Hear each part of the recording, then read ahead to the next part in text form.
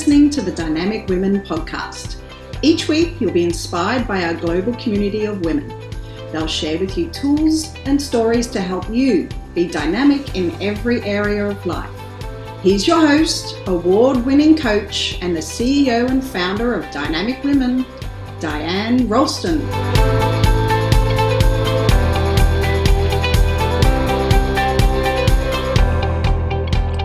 Hello, lovely dynamic women, and welcome to the Dynamic Women podcast, where I am Diane Ralston, your host, and I have the pleasure of interviewing today Jennifer Manili. Welcome, Jennifer.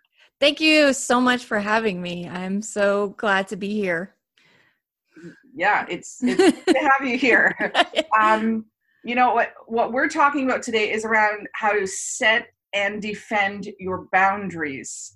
This is crucial for everyone in their relationships, but we're going to take kind of a more laser focus on how to cope with a loved one's substance abuse.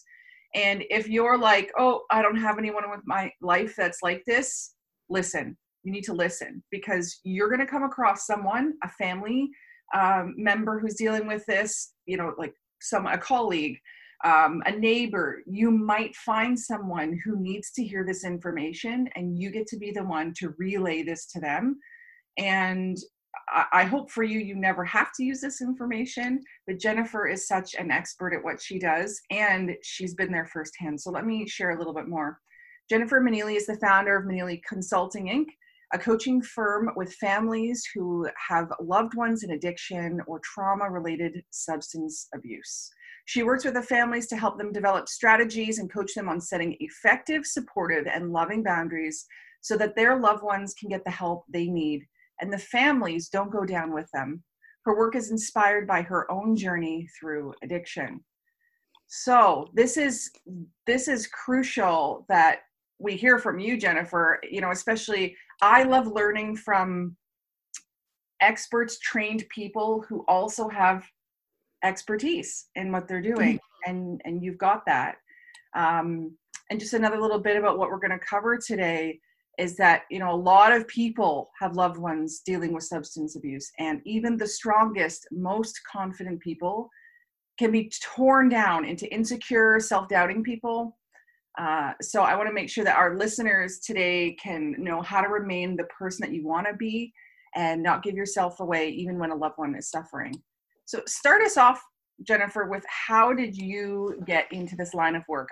I alluded to it a little bit, but you have a powerful story. So share with us. Well, I'll kind of sum it up briefly. Of course, this was very much a lifelong journey in the making. And so it just seems like I am 38 years old, and it's like I was set up 38 years ago to do this. But really where it started was my own journey through addiction. And it really kind of happened like my mom.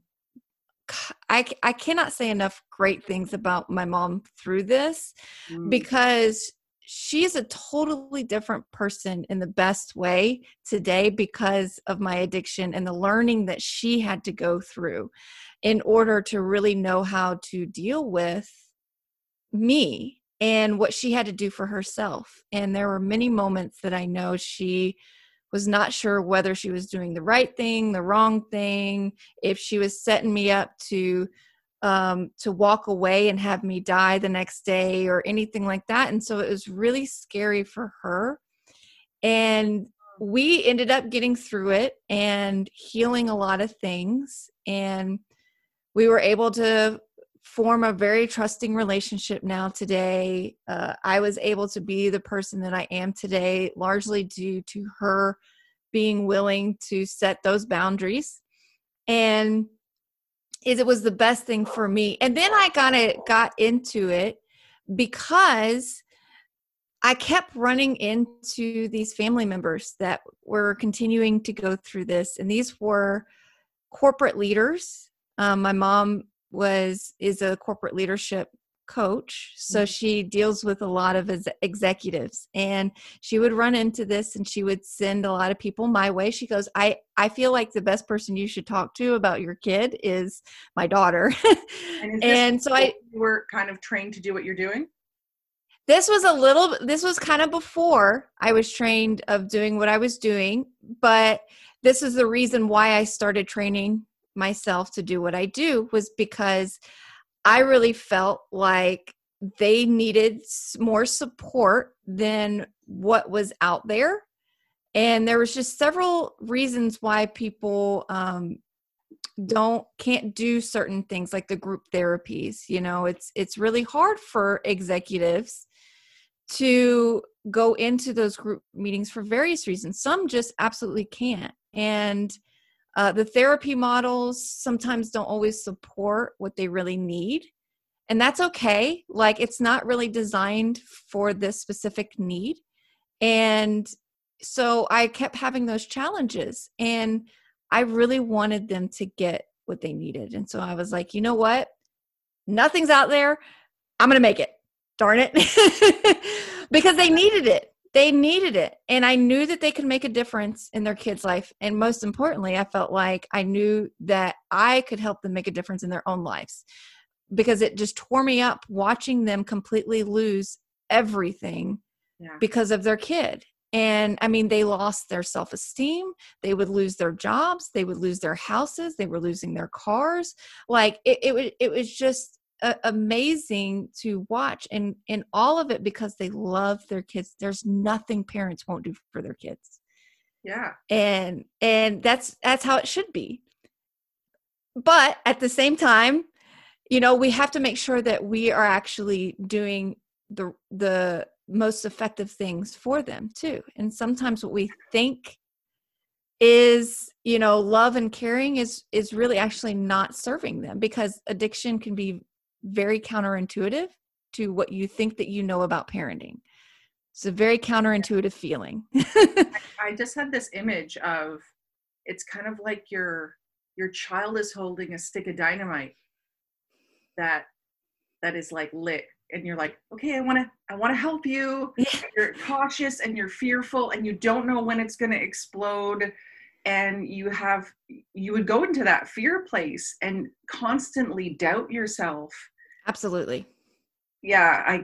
I can't even imagine being in that situation, because like you said, you want to protect them, but also by setting those firm boundaries, you give them the safe space to come back to you.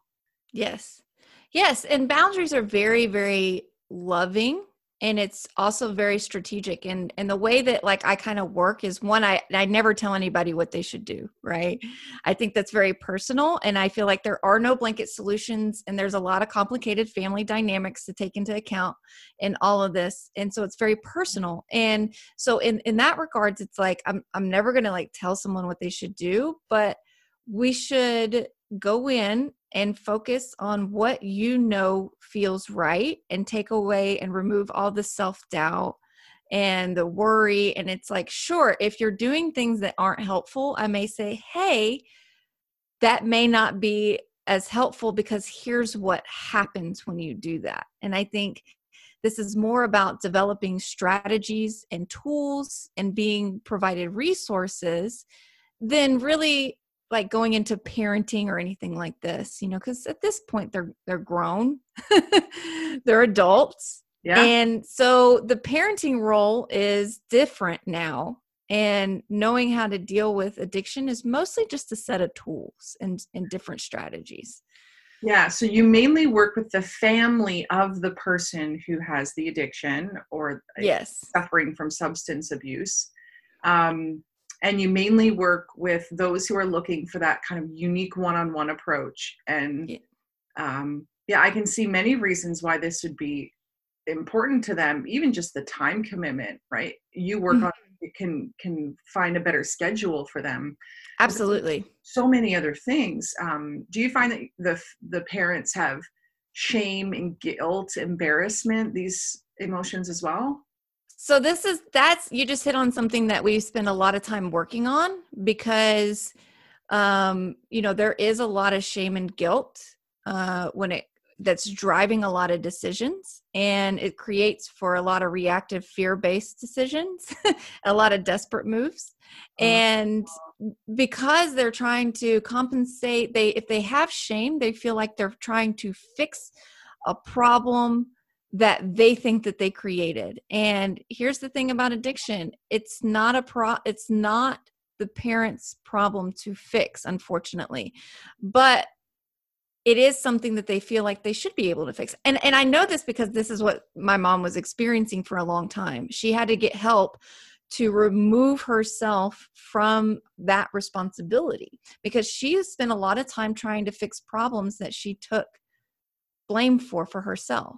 And it didn't serve me at the end of the day because of that. And so we spend a lot of time focused on guilt and shame and making sure that we're making decisions from a very grounded, solid place that isn't from those feelings. Yeah. And you've mentioned the boundaries, and that's kind of where we're focusing. Mm-hmm. What were the boundaries that your mom set that helped you? And then we'll go into kind of specifically what are some boundaries that parents need? Because I know you said it's unique for each person. Mm-hmm. I'm curious, like, what are the ones your mom set for you? And then we'll move into how you work with that with your clients. So specifically for me, and this is all pattern based. So it was based out of our patterns that we had developed over, since I was just a young kid. And I would have problems. She would come in and swoop in and try to fix it. Whether it be my whole life, whether it be my grades. So like I didn't really ever do well in school, mostly because I didn't do my homework. I didn't study. I didn't, I was just kind of lollygagging around, and I spent a long time manipulating her and lying to her about my grades until, report cards came out, and then I couldn't lie anymore. And then she's like, why are we doing so bad? I thought you were doing so good, because she told me you were doing so good. And, so those kinds of patterns, but no matter what, she would always want to come in and swoop in and kind of try to save me. If I was really having a lot of mental health problems, she would always do what she thought was right, which was, let me go send her to the therapist to fix her. Let me go send her to this place to fix her. It was always about fixing me and thinking that something was wrong with me. Of course, this is all hindsight being 2020, but that's what it was. And so if I had money problems, she would help me out. Now she would get mad. She'd say, you can't do this anymore. You're going to have to learn how to budget your money. You're going to have to do this and that. But at the end of the day, she would help me. And that was just a continuing pattern. I'd give her some sob story. She would feel bad for me. She goes, you got to do better. And then she would pay for everything, when she started getting help for herself and some of those patterns started shifting, and I was able to start actually learning how to adult and live my life with the decisions that I was making, then those patterns started breaking and I started getting better, because all of a sudden she was like, no, I don't think I'm going to help you with that. And I was like, wait, what? Things changing. You mean I can't go spend money on going out to eat all the time, instead of like paying my bills? Like, I don't understand. Like, I had to just start making more conscious efforts. It was those kinds of patterns. She started breaking herself free from a lot of her own denial about what was going on. It took her a really long time to actually see that I really had a drug problem and it wasn't just some phase. One of the biggest things that we continue to fall into was when I made a mess of my life, I would just move somewhere and try to start over. And, it was kind of like, well, wherever I go, there I am. And so I just kept falling into all the same patterns, all the same people I was dating, whatever it was. And so every town I went into, it was all the same things over and over and over again, because I wasn't fixing the problem, which was me. And that was just the thing where she was, she kept wanting to look at all the outside forces of what were all of my reasons for doing all of this, and making excuses for me. I was making excuses for me. It wasn't just her. I was doing the same thing to me. I just need a fresh place to start. I just need, to go make new friends and do better this time. And that was an impactful thing when that pattern stopped. And actually, I was the one that broke that pattern, believe it or not. In my rehab, my second time, I refused to leave. My mom wanted to move me away again. Oh. In rehab, and she was going to go spend thousands and thousands and thousands of dollars on this best rehab because, money fixes everything. And that's a joke, by the way. You can't see my face, but that's a joke, but that's where money doesn't fix this problem. But she thought if she found me one of the best rehabs in the country, then paid, $30,000 or however much it was, that would finally fix me. And I told her no. And I stayed in my second rehab, and I stayed in the town, and I faced everything I had to face. And it was hard. And it was the first time that I ever did that, where it was like, I am not going to remove myself from all my problems. I need to repair my issues and just face whoever's angry at me, whatever I did to people. I just need to deal with it. And so that was another broken pattern that was very beneficial. And I see that pattern very beneficial for a lot of people, where they stay and they face everything. So that's a little bit of a sum up. It's kind of hard to really talk about specific boundaries because they are so personal, and it's really based on the patterns created by the families. And so that's why you coming in to see that. Yes. To see what's going on, to hear what's going on, and to really support them through it. Because I can also imagine that one boundary might not be enough, and you might need to add another boundary, or the game changes and we're on a completely different set of boundaries. And wow. And it's interesting because we talk a lot in this world, in this kind of, society of addiction, about enabling. And it's interesting the way we talk about it, because what people fail to realize or see, that this is kind of how I come about it, where it's like, well, what enabling is for one person may actually be the very thing that saves someone else's life. And so enabling is also very personal. And so we kind of have to get in there and really understand, is this really being of service to your child, to your, with your family dynamics? Is this helpful or harmful? And that's why enabling is so confusing, and why there's not really a clear definition of what does enabling look like, and why some things work for others and it doesn't work for everyone, is because it's what works for some won't work for others, and what will save one person's life will actually kill another person. And it's in not knowing that and where we're at in that context can be dangerous. So it's really important to know what is enabling to you. So what I'm imagining is reading a book around helping a loved one who has addiction, and seeing all the options of what you could do to set boundaries, and then trying one and it not working, and trying another one, then being so confused that, wow, you just kind of zero in on this. We're going to try this. This is your best option first. And then we're going to go to this based on these things. It's just like, when you hire really any expert, they can take you straight to the solution or the best option, because obviously there's more than one person in this situation, and you can't always control, right? You can't control what the other person does. And the other thing I'm really hearing here is you are a success story. And so people hearing this also can have hope, right? Hope that they see someone who's been through the trenches, who's gone through this, who's changed, who their family changed, That's Mm-hmm. that's just so good. I wanted to acknowledge you for that, because Thank you. we hear so much about stories that don't go right.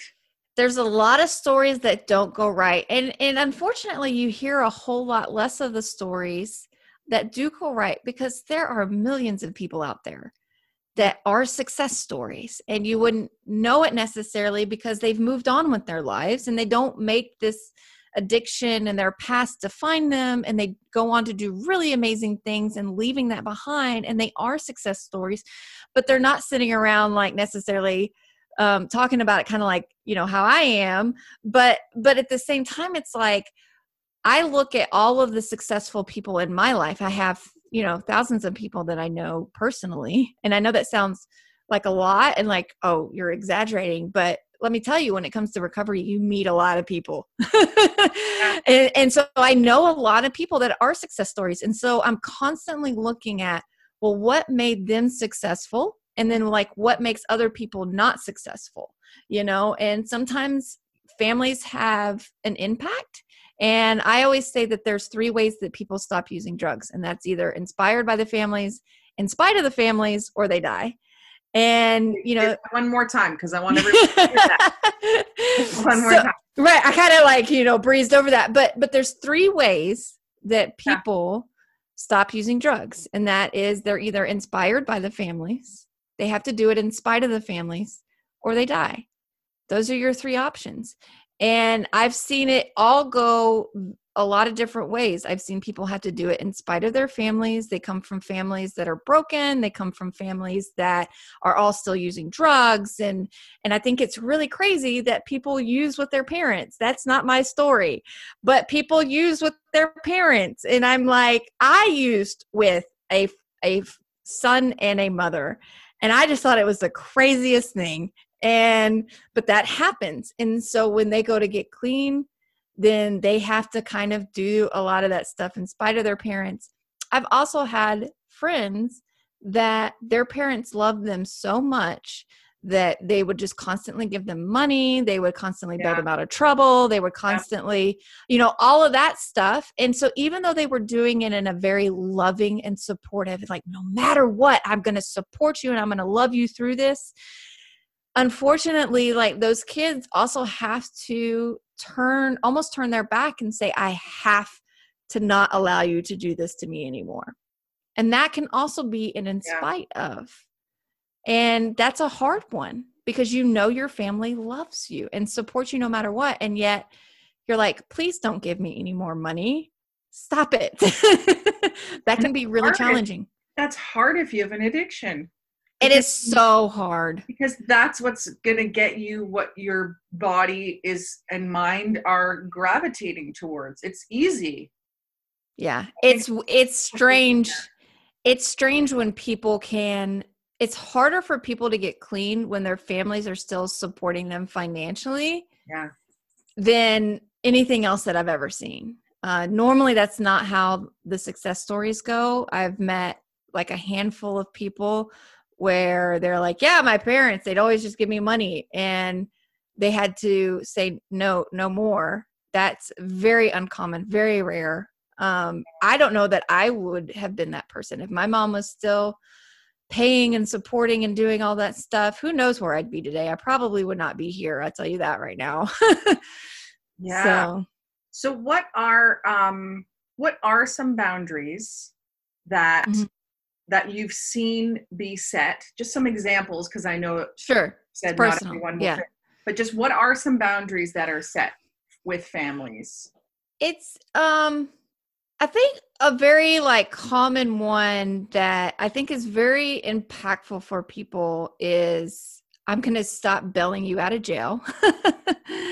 That's a good solid boundary. I think another one is, okay, so you've tried to let them live with you. You've done everything that you can do. You've set up conditions that says, if you use in my house, then you can't live in my house anymore.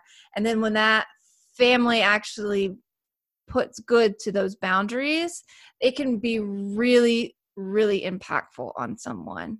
I know that we want to try to support them and help them and give them places to stay. And if they don't hold up their end of the bargain, I think it's a really good way of teaching people how to treat you, by saying, if you're not going to hold up your end of the bargain, I am going to hold up my end of the bargain. And this is where the guilt and the shame and some of that fear comes into place, is because they're afraid if they do actually kick them out of the house, which I don't like to say they're kicking them out of the house. I like to say that they are allowing their children their decisions by saying, we set out these conditions. So you're choosing to leave this house. But I think it can be really beneficial when that boundary is set. And, just basically saying, I'm here to love you. I'm here to support you, but I'm not going to enable poor decisions. Yeah.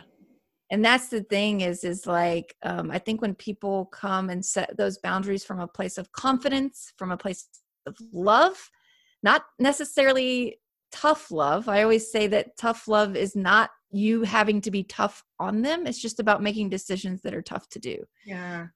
And that can be really impactful. So I think when boundaries are being set, coming from a place of having to make tough decisions is a good place to be, but tough, loving decisions.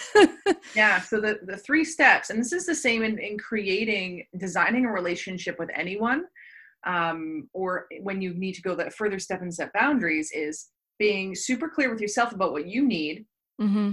then expressing it to the other person, and then having them share with you what they're needing or what their expectations are or what their end of the deal is. And then actually following through with whatever you said it is. So you can't have 2 without the third one. Like that's exactly right. There's no point. Yeah, you can't, you really can't. And what I see, and sometimes it's not that I joke about it because I don't think it's funny, but I do kind of make comments. It's like, I think people are really, really good at setting boundaries. I'm not entirely sure that everyone is great at defending those boundaries. Yeah. We can set boundaries all day long, but if we're not willing to actually uphold them, and I think that there is a commitment that has to happen, and you have to believe in them before you set them. And that's where doing a lot of work around guilt and shame and all those kinds of emotions really do make a huge impact on your ability to defend boundaries, is because like you have to really believe in what you're doing. Otherwise you're not going to uphold those boundaries, and that's where the challenge. And it's like, if you're just doing something because someone else tells you you should, and you don't believe it, you're not going to uphold that. Yeah. Yeah. And I'm imagining that boundaries start off a bit softer, a bit looser. And then over time, as the loved one who's suffering from the substance abuse, as they break those, that it gets mm-hmm. firmer and firmer. Well, and it does. But with, I would advise people is like, without really a lot of work on this and removing some of your feelings towards your kids, the firmer the boundaries get, usually the more anger and resentment is followed along if you don't have someone to help you manage your emotions through this experience. Because I see a lot of times like, it does get firmer. It also comes with a lot of anger and resentment that also really poisons the parent's soul and causes a lot of mental health issues. So, it can get to the point where you and your mom are, where you have a great relationship. You work together? I worked with her. Yes. I did for 2.5 years. I worked with her until I actually started my own company in doing this. And so it was a very lovely kind of like way of moving on, where she was totally, obviously very supportive, but we were able to work together. I actually still work with her in some regards as she hires my company to do some work. And so we still work together, and we're able to do that. And not to say that we didn't have our challenges, because, it's a relationship and it's a mother-daughter relationship. So we certainly had our challenges, but it was such a great experience because we were actually able to heal a lot even from that. in working together, because we have that kind of relationship where we're able to really communicate with each other, because we're not racked with anger and resentment and, all of that stuff that could happen through all of my years of manipulation and lying. Like if she was still holding on to that stuff, we wouldn't be where we're at.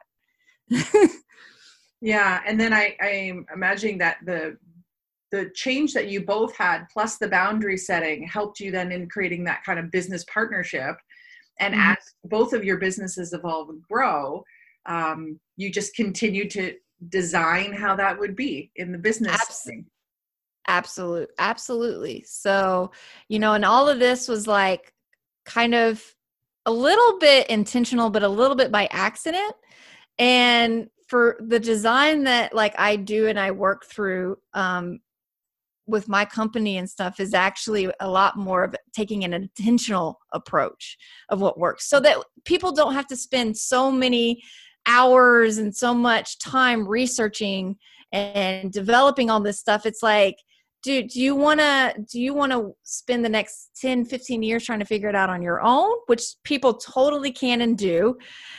Or do you want to spend like a year and just change your life? I mean, it's because we don't have time to waste. And that's what I remind people. We don't have years for you trying to figure this stuff out on your own. So yeah, well, let's not talk about specifics or anything, but I'm sure there's a lot of sad endings that happen, even in the great work that you do, because you and the family can only do so much. It ends up correct. The choice of the person, the loved one. How do you deal with that question when families say, could we have done something differently? This past week, I'll be honest, I've been dealing with that question. I had someone come to me and ask me, it was for a friend, a very dear family friend. And this was on a Tuesday. And she goes, I think there's something going on. And is there anything that we can do? And I said, no, because this person is not even willing to admit that there is something going on, and I can tell you what's happening, and this is very progressive, and yes, it's very dangerous, but until they really want to come out and talk about it and really ask for help, there really isn't anything that you can do. And that was a Tuesday, and Friday I got a call that he had passed. Oh man. And of course, I think all of our immediate reactions is like, oh my God, what can we have done? And that was a really emotional, I'm going to get emotional even now, but it's those kinds of stories where it's like, I wish there was something that I can do. But one of the things that we spend a lot of time on is how do you manage yourself when those situations happen so that you can really grieve that person, and give yourself that chance to really dive into that without having to take responsibility. And that taking responsibility can be very unhealthy for a person. And so I think it's good to remember to have support and help and not doing that to yourself, because the grief is hard enough. Taking responsibility is a whole lot harder, and it will ultimately lead a person more into insecurity, self-doubt, and just a very unhealthy way of being in this world in general. So if you hold on to that for years of taking that responsibility, it can do a lot of damage to a person. So I think it's really important to remember to always grieve, but not take responsibility. And that's something that we have to work through. That's a huge reminder. Not even a reminder. I would have never thought of that. Like, that statement's powerful is what I'm saying. Yeah. Powerful statement. Don't take responsibility for it. And I'm guessing that you would need the kind of conventional grief recovery methods here with a counselor and that to go through it. But then you also need an additional layer of support. And if I was to lose a loved one and you were to say that to me, that would be like, okay, I can believe that. Like, yeah, that gives me permission to move on. Yes. And we work through a lot of that before it happens, because this is very important to be proactive in these situations. So no matter what it is, prepare yourself. Like I tell people, like, it's good to be proactive in your healing just in case that happens, so that you're already ready. You already have the tools and resources that you need in order to support yourself, to not take responsibility if that is the end result, because, you know, we can do only so much on our end, but we can do a lot, but it can only be so much. And, you know, even in the terms of, I see people waiting until their kid is ready for help before they start looking for a rehab, before they've done any sort of research in that, because they're, you know, waiting around to see if that's what they want. And I tell people, I was like, let's go figure it all out now. You need to have a phone number. You need to know that if you call them, you have 24 hours to get someone in a place. When they say that they need help and they're willing to go, you have 24 hours. So if you don't have something ready to go, and you don't have knowing where your beds are open and all that stuff, you're going to lose your window of opportunity to get them in when their willingness matters the most, which is about 24 hours. So you have to be proactive in this stuff. You want to set up a relationship with people before. And sometimes people are sitting around waiting, going, oh, I hope this problem just magically fixes itself, that they're not really this person. But I'll tell you what, there's not a whole lot of people I know that are doing meth or shooting heroin or doing cocaine all the time that aren't addicts. It's not just a problem that's going to solve itself. Yeah. There will be times in our lives that we come across someone in our lives who's dealing with their loved one. In a moment, I'm going to ask you what we do in those situations to support that friend of ours or that family member so they can support that friend. But first of all, just how do people get a hold of you? Because obviously going to a trained professional who has expertise in this is the best place to go. How do people get in touch with you? The best way for people, and the easiest way just to say it, is to go to my website. You can go to, it's ManeelyConsulting.com. Maneely is spelled Maneely, consulting.com. You can get in touch with me there. There's a place for you to schedule a call with me. There's a place you can look over, you know, I have a program out there that's called the Unbreakable Boundaries Program. You can look over that. You know, like, it has a lot of good resources and stuff. So I would just recommend that's the easiest way for people to get in touch. And I wouldn't hesitate on the phone call. The phone call is free. And so, like, if you're even questioning anything, it's like, I just want to make it so that people have somewhere to land to talk to someone about what's going on, because there's a lot of red flags that are happening that you don't know how to interpret if you don't know this world. And it's good to have someone say, this is what this red flag means. So that's the best way. As someone who's dealing with this, you don't know the games, the things that go on in the mind of the person. And I only say games because I see the games my kids play when they want, when they sneak candy, right? Or when they want something. I see what they do, and I see the lies, and I'm not minimizing this at all, but I see on that small level how it is, and this is a bigger level. And so I also want to make sure everyone knows, because not everyone always checks the show notes fully, but there is a giveaway that you have, a free giveaway, some really great resources. So it's called Dear Parents, Strategies to Help Your Loved One Through Addiction. So make sure you go through to Jennifer's website, pick that up. We'll have the link in the show notes so that you can grab that. And so kind of last thing here, how do we support someone else who's dealing with this? What can we do? A lot of times, like, one of the things that people have a tendency to want to do is say all the magical right things to someone to make them feel better in that moment. And that is totally good. And to support them and give them advice and give them all of these things that they should be doing. Oh, well, you should just tell them to do this and you should just tell them to do that. If someone is really going through this and it's really substance abuse, that's probably one of the worst things that you can do. I think the best thing that you can do is be very loving and supportive and be willing to really listen without giving a lot of advice or feedback, because you have no idea what this person is really going through.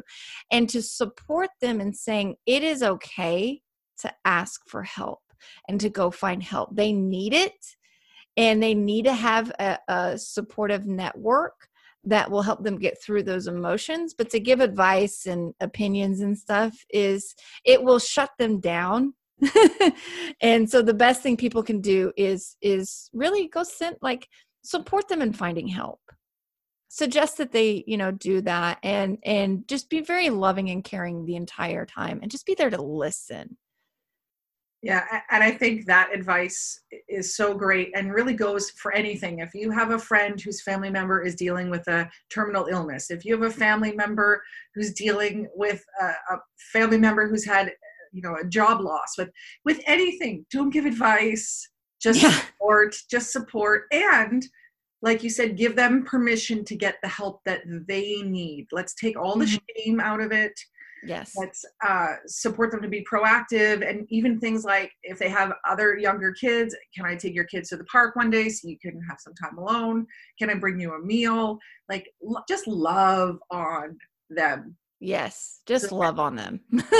and then help them to connect with people like you, Jennifer, so that they can have the true support. My gosh, I can just see how you go through the weeds and help them to get absolutely exactly what they need. And when you were talking about the, setting boundaries, I'm imagining someone being like, Jennifer, I had to kick them out of the house. I want to let them in. They're at the door and they want to come in. What do I do? And I can just imagine you being there to be like, you're good. You've done good. What you're supposed to do. And support them through that and let them know that they're doing the right thing. It's so hard. They need that. They need to have a sounding board. So, yeah. Well, thank you for being the sounding board for that. Thank you for being here today. Thank you. Sharing your story. It's incredible. I could keep kind of delving into this. But the key thing here is a kind of key takeaway for everyone is, get the support you need and create and defend your boundaries. Yes. Defend your boundaries. So thank you so much, Jennifer. Please, everyone, I'm sure you're going to have someone in your life who could use these resources. Connect them with Jennifer. Grab the free book that she has there, the free resources. And if you love this episode, please subscribe so that you can hear more amazing experts like Jennifer today. And write us a review. Why not, right? Why not talk about how amazing people like Jennifer are on here? And if you haven't yet, and you're a lady, join our Dynamic Women Facebook community. The link will also be in the show notes. So thank you again for joining us here, Jennifer. And until next time, everyone, stay dynamic. Thank you, Dynamic Women, for joining us today. Please hop on over to iTunes to subscribe and leave us a review. Who do you know who needs to hear our message?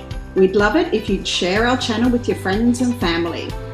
If you're ready to be more dynamic, have more balance and more success, head over to www.dynamicwomenclub.com/free gift for your Key to Success book. Stay dynamic.